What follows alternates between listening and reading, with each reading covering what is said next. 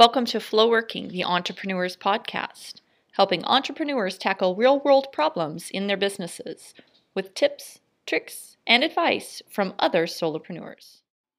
In this episode, I sit down and chat with Leandra Foster, a money and mindset expert, about how budgeting and bookkeeping are not necessarily the same thing.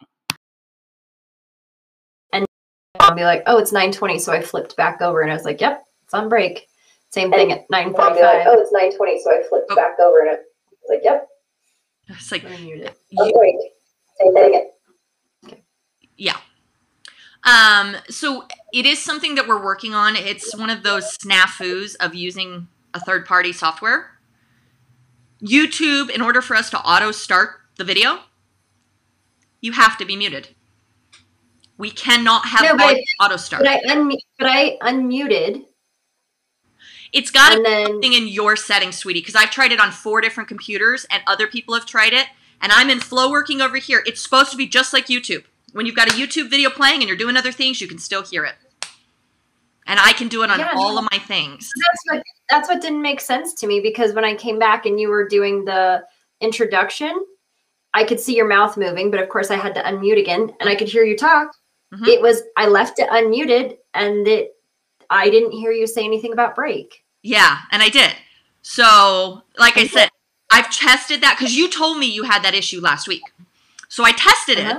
Like I had my kid test it. I had another expert test it.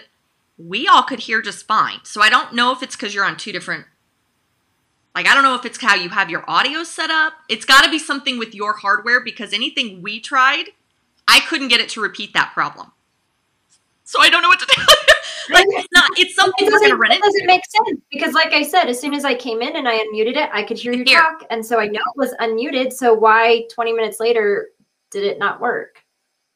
And I have it on my radar of YouTube issues. So it's not that I don't know that can be an issue. But I don't know. And that, we are, again, because we're building the software, I'll write it down again just to remind Dallas and let him know it's still. Maybe it's that you need to wait 20 minutes, because I could hear, as soon as I came in and it was fresh and I unmuted it, after the break, I could hear you. But there was nothing 20 minutes later when it was time to take a break again. Okay.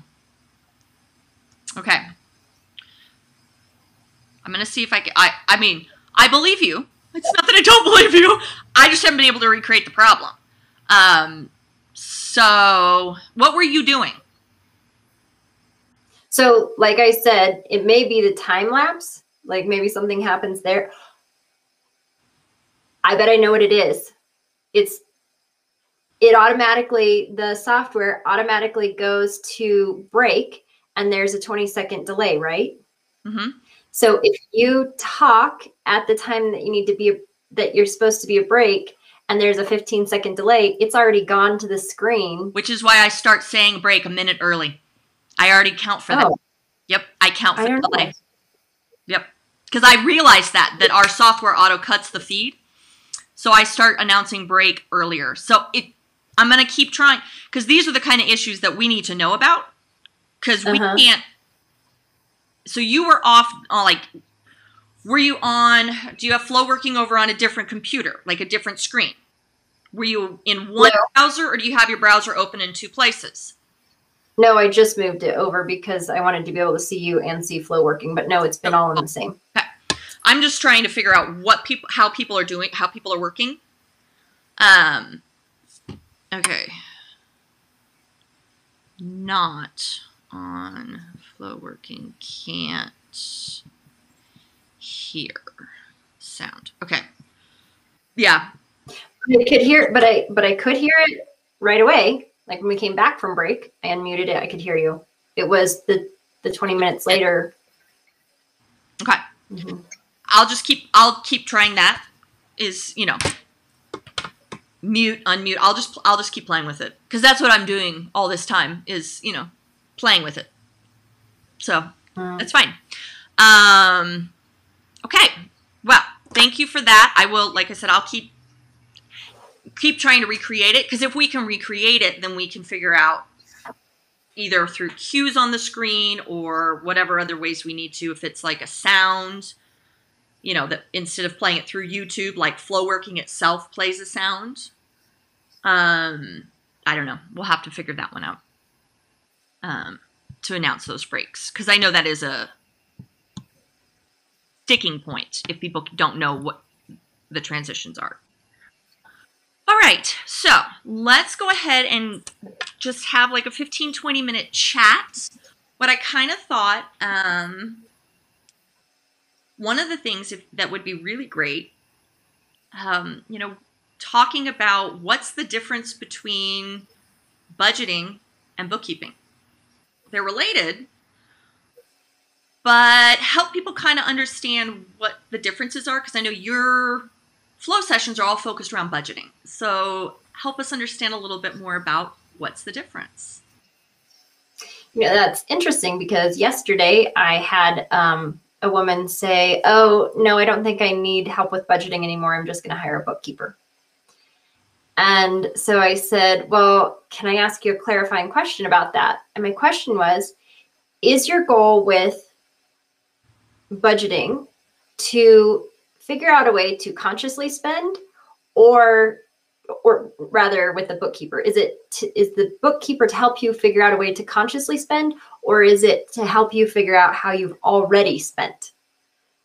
And she said, no, I want to learn how to consciously spend.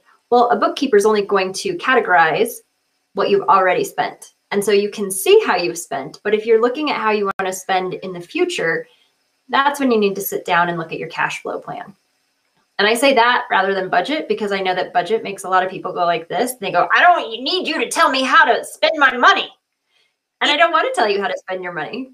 I want you to figure out how you want to spend your money and be really clear on that. So that's how you spend your money, instead of saying, oh, I never have any money. So kind of budgeting is more like looking to the future instead of looking to the past. Exactly. Interesting. And you really only budget when big things change. So you make your budget now, and unless something drastic happens, you get a new job, or you have a pay cut, or you have some sort of inheritance or something like that, you don't need to change your budget, or if your priorities change. Interesting. So how frequently would you say that people should be creating a budget? It's kind of like really just when big life changes happen. For the most part, I keep the same budget as long as my cash flow stays the same. So my husband is employed, so if he gets a raise, we might look at that. Or when he changed jobs, we looked at whether we could afford it, because it meant other changes, moving, mortgage, those types of things. But other than that, maybe once a year. Interesting. Okay. Interesting. So if I created my budget and I'm ready to rock and I'm ready to roll, what do I do with it after I create it? How do I interact with it? Or what do you recommend? How to use it and put it into place? So my biggest thing is automate, automate, automate. So here's the thing is, saving doesn't happen unless you plan it.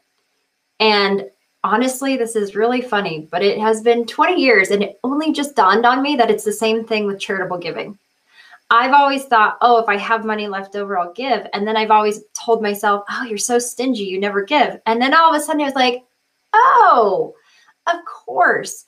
I automated one charitable giving to the radio station that I listen to regularly.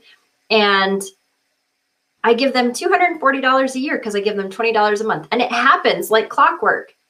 Yet other charities that I want to give to, I haven't given to regularly because I just did it if there was money left over. So automate, automate, automate. If charitable giving is really important to you, automate it. Go to your charity, set it up that you give them a small amount once a month, and it becomes a big amount for the year. Set up that retirement contribution, set up the savings. So if you're saving for a vacation or if you save for Christmas presents, get all of that money out of your account right away and know how much money generally goes towards things like your mortgage, your utilities, your water, your gas.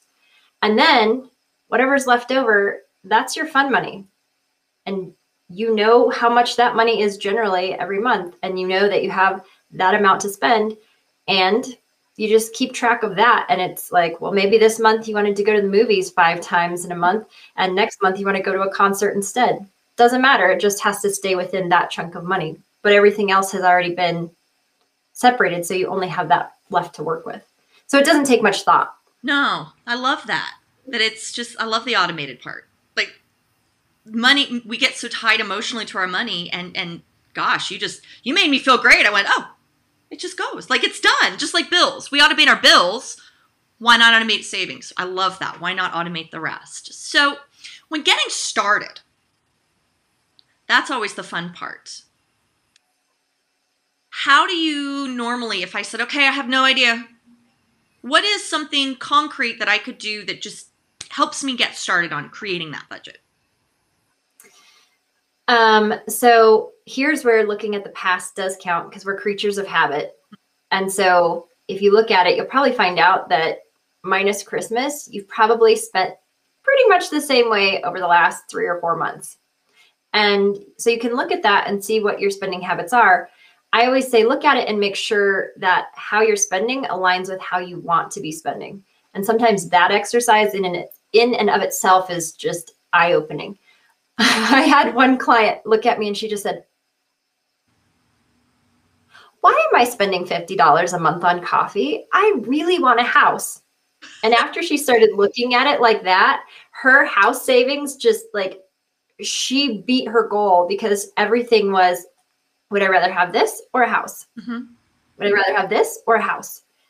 And house kept winning out. So she just kept moving more money for her house. So that's a good way to get started. The other way is to use these sessions mm-hmm. to start the automation process. To step 1, open an IRA, an individual retirement account.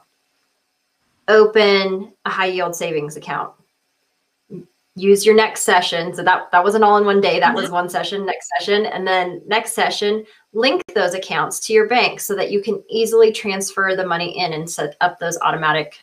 Got it. Those automatic. Just those little steps that make it feel easy. One bite at a time. One little bite at a time.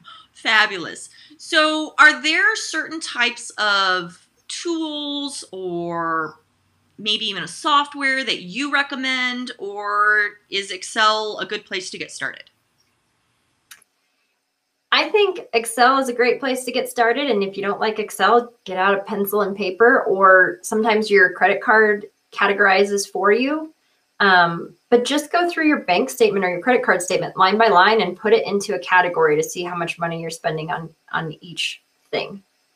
And then from there, if you set up the automation and you know what your free spending money is, you don't really need a system to track it, because you can kind of just see what you're spending. So for me, I look at how much my credit card bill should be each month, mm-hmm.